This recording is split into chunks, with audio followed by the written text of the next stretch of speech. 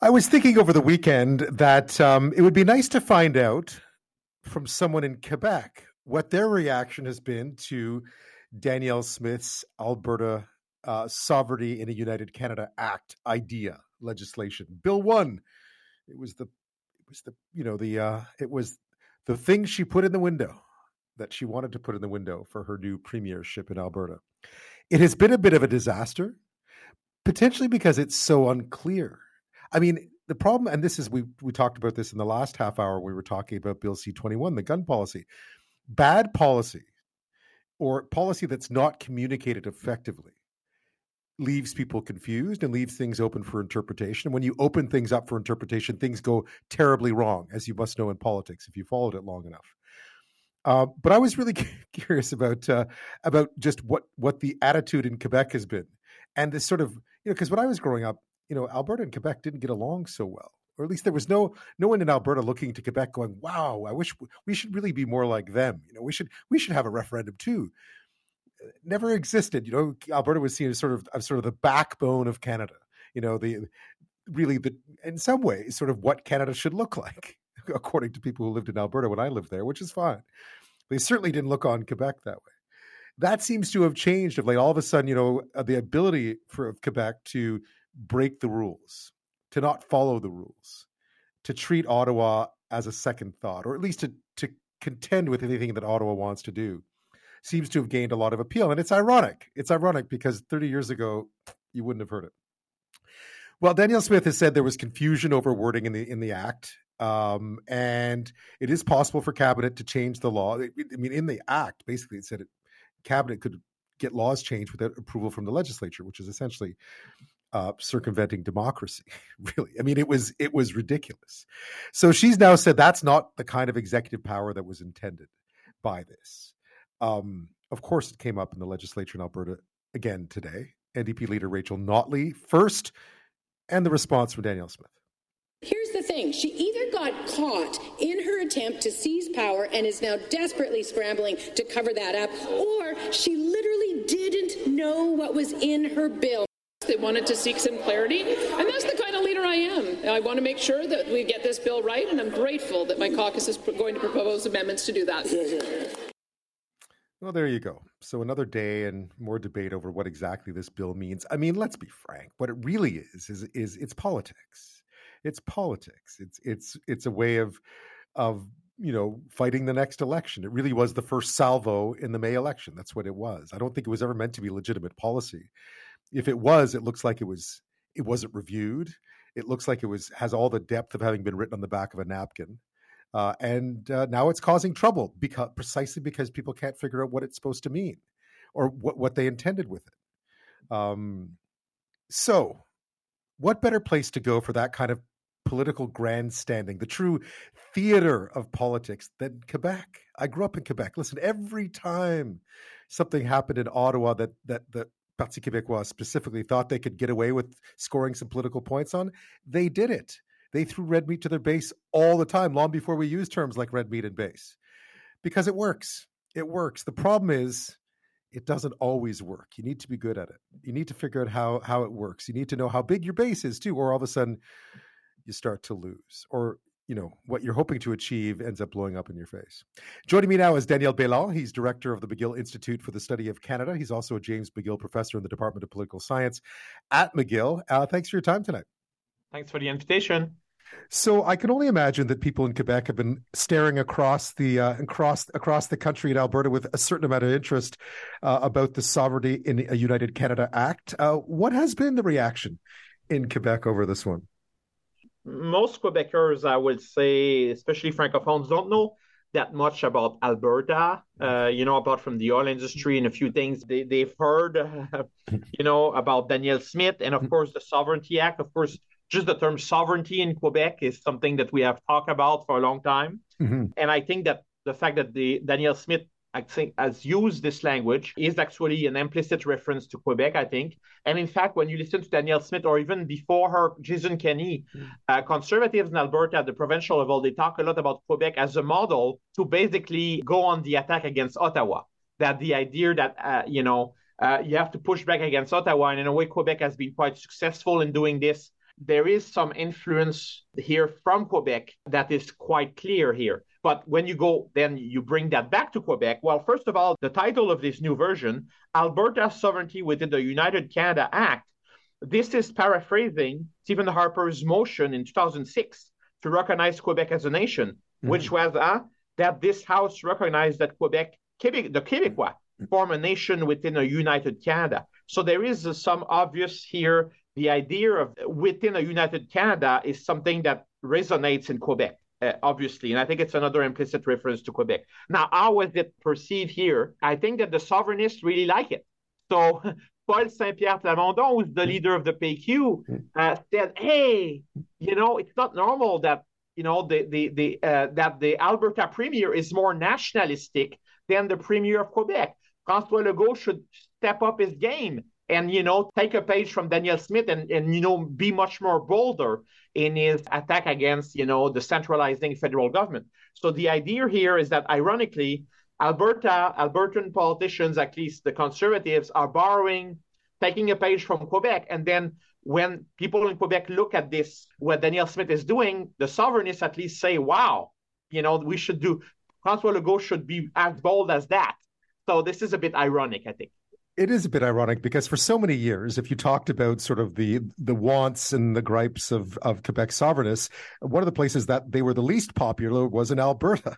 So it's funny to see them using that language, that terminology. Is it a fair comparison for Alberta to look at Quebec and say, Quebec's always got what they wanted? They introduce laws, invoke the notwithstanding clause, ignore Ottawa, fight back all the time. Is Quebec supposed to be a good model, do you think, or that form of Quebec attacks on Ottawa, Quebec pushback against the federal government, is that really a template for Western provinces to want to follow?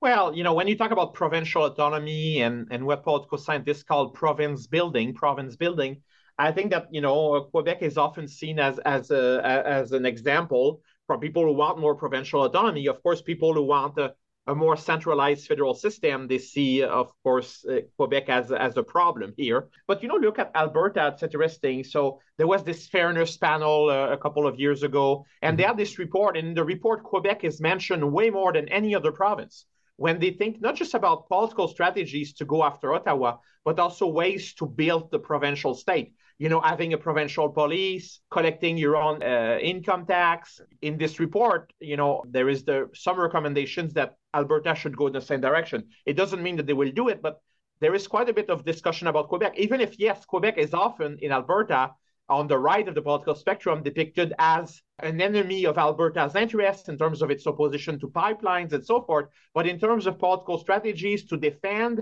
and enhance provincial autonomy, then Conservatives in Alberta find quite a few things to love about Quebec's strategies and things they will want to emulate. They are not afraid to say it openly, right? That Quebec provides some template at least. The enemy of my enemy, so to speak. There was certainly we've seen now the Premier, Danielle Smith, walk back some of this, or at least say, well, we might have to look at some of these provisions. What did you make of the Sovereignty Act in of itself, just in terms of some of the criticisms of it about executive overreach and so on? The main goal for Danielle Smith of introducing this bill is to satisfy your base, right? The UCP, we know what happened with Jason Kenney. When you don't follow the base of the party, especially the former kind of Wild Rose Party wing of it, I think you're in trouble. And Jason Kenney discovered that during the pandemic with the negative reaction to public health measures. So I think she wants to deliver on her promise during her leadership race. It's really this idea of Alberta Sovereignty Act that really, I think, distinguished her from the other candidates. And really, she shaped the debate during that leadership race, and she won in the end. So she needs to satisfy her base. But obviously, this is a very problematic legislation, not just from a constitutional standpoint, but politically in terms of support beyond the base of the party. We see a lot of criticism from the business sector, including in Calgary, which is, quite important for the Conservatives. Edmonton, not so much. We know Redmonton, as they say. But Calgary is important. And that's where, you have a lot of big businesses. They have their headquarters there. I think that there is a pushback, not just from the opposition, so the NDP, but also from business sector. And that raises some red flags for the Conservatives because they are supposed to be a pro-business party, right? And when big business, including the Chamber of Commerce of Calgary is attacking your bill, then, you might have at least publicly to say, well, we'll tweak the legislation, But is it enough? We will see when we see the next iteration of that bill. But it's not a very good bill from a public policy standpoint, and certainly most constitutional experts consider that it's reckless in a way or another. But I think the goal is it's more a political document than really sound public policy. It's, again, about satisfying a base and making a statement about the fact that Alberta will resist the policies of the Trudeau government, because Trudeau, of course, is not very popular in Alberta, as you know, and especially not popular among the conservative base in that province. So politically, it might serve Danielle Smith well in terms of her own party. But if you look at the broader support in the province, that might be a double-edged sword. And I think she's realizing that right now, because when business is attacking you in a place like Calgary, you have to be careful, especially because we have elections in Alberta in May. So it's coming up soon. Danielle Beland is with us. He's the director of the McGill Institute for the Study of Canada. He's speaking to us tonight from Montreal. Tell me a bit about this whole notion of three members of the Parti Québécois. There are only three MLAs right now, deciding that they were not going to take the oath to the king, and therefore were not allowed to sit in the legislature. Politically, for them, it's quite astute in a sense that they can go back to the base of their party and say, we are really, of course, the Parti Québécois stands against the monarchy. It's been the case since the beginning of the party. Actually, in 1970, there was a similar case that occurred. And one MNA from the PQ was prevented from entering the National Assembly for the same reason, because he didn't swear allegiance to, at the time, the Queen. And so this is an old grievance, of course, of the PQ. They are not the only ones in Quebec who resent the fact that they have to perform the oath of allegiance. They have a second oath in Quebec, which is an oath to the people of Quebec. But normally they will perform both oaths, one after the other, right, during the ceremony when they become MNA. The three PQ MNAs, the PQ only elected three MNAs this time around, which is very few. It's very low, although they got about 15% of the votes, the popular votes. They were ahead of the Liberals in terms of popular vote and so forth. But the Liberals got 21 seats. But because their votes are really spread out in Francophone areas across the province, they only got 3 seats. And I think that all this controversy over the oath of allegiance has actually allowed a PSPP, as we call him, Paul Saint-Pierre Plamondon, the leader of the PQ, to be on the headlines for weeks after the provincial elections, even if they only won 3 seats, right? And so for him, that's in a sense, he's been riding on that wave of people supporting this. Even Québec Solidaire are on board with the idea that we should abolish this oath of allegiance and so forth. And now François Legault is on board because, of course, a legislation about this, a bill will be introduced to allow, future MNAs in Quebec to just perform one oath, the one to the people of Quebec, and not the oath of allegiance. So I think politically it's been quite successful for the PQ, but right now they can't enter the National Assembly. They are prevented from going in, and they tried. It was a public stunt in a way, go there, and try to get in, but they were already banned. They could not, the president of the National Assembly already said they could not take their seat unless they perform the oath of allegiance. So we'll see what happens. There is still a bit of suspense about it, but it's something that people in Quebec and the media, it's been, a big topic in the news for the last few weeks, about something that is merely symbolic, really. It's not a major policy issue. No, one thinks about overcrowded children's hospitals and all kinds of things happening and then you look at Alberta, you look at Quebec and think, oh, there's still a lot of performance going on in politics, aren't there? That's right, exactly. I think that's what we can say. There are things in common with, what the PQ leaders are doing and with the Alberta Sovereignty within the United Canada Act too. There is, symbolic gestures that show to your base that you're really committed to basic principles or a basic ideology. But at the same time, you can also be criticized on the fact that you're doing a big show, but that in the end might just be that. And it could also, in the case of Alberta, have negative economic consequences. This is perhaps a risky game to play, and it can backfire. In terms of public opinion, I think it's the case in Alberta with the Alberta Sovereignty within the United Canada Act.